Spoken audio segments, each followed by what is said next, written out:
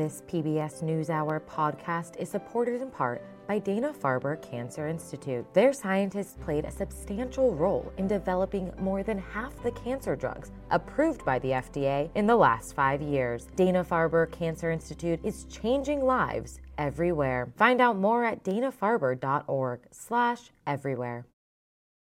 The U.S. Supreme Court's ruling against affirmative action in college admissions has renewed the debate over another admissions practice, legacy admissions, in which universities give preference to children of graduates when deciding whom to accept.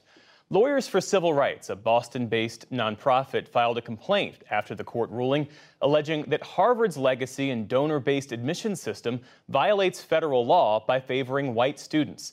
And the NAACP is calling on 1,600 public and private universities across the country to end legacy admissions altogether. Joining us now is the president and CEO of the NAACP, Derek Johnson. Thank you for being with us. Thank you for having me. So as we said, civil rights groups, to include the NAACP, are putting their focus on legacy admissions after the Supreme Court banned the use of race-conscious admissions practices. What are your chief concerns? Well, I want to make sure that students have fair access to higher education and to opportunities. And if the program to repair the harm that was done by institutions and this government for centuries called affirmative action has now come under attack and are being abolished, we need to do all away with all preferential programs such as legacy programs. It was reported that Harvard, for example, 43% of white students were there on some type of legacy admittance. That's not fair to the rest of the population, and we want to make sure there is a level of equity in this process. On that point, college presidents have said that the practice helps build special connections with families and donors, some that extend for generations. It's an important tool for fundraising, and that as enrollment has become more diverse, there are black families that benefit from legacy admissions. How do you see it?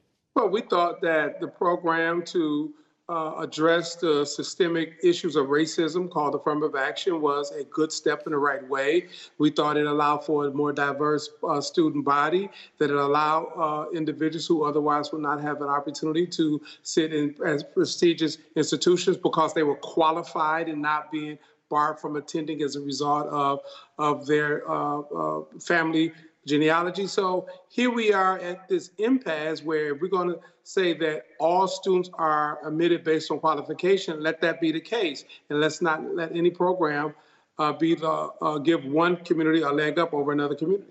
The NAACP, as you well know, is calling on colleges and universities to adopt this diversity no matter what pledge. Other than ending legacy admissions, what else do you want colleges and universities to do?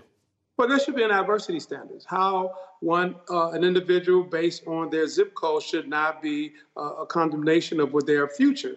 Far too many kids, black, white, and others, grow up in communities where the resources are lacking, the tax base is not strong, the system of education is less than desirable. And as a result, those students are overcoming those adversities and finding themselves in the midst of being able to compete at the highest level. There should be a standard to admit those individuals. We should also make sure that if we don't want preferential treatments, that preferential treatments isn't provided to anybody, or we at least need to account for intentional acts of discrimination in a way in which we can repair past harms.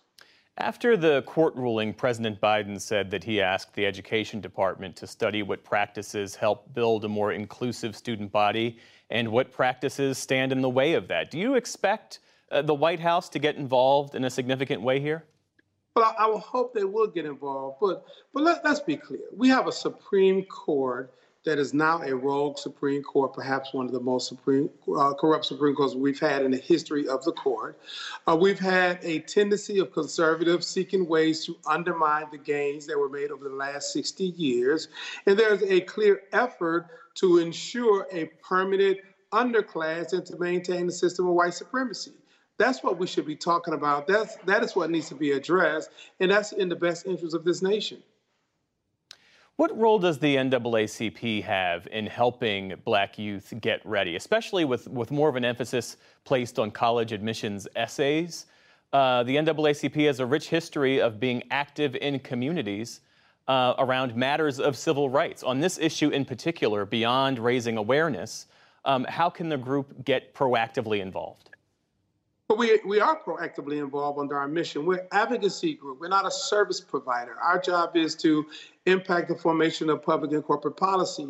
And so we do so by advocating for legislation. We do so by filing lawsuits. And we do so by educating the community on their rights and responsibilities as full citizens. So we're doing our part. We invite others to join us to do that. If people are hungry, it's important to have a soup kitchen, but more importantly, we need to address the policies that create the hunger.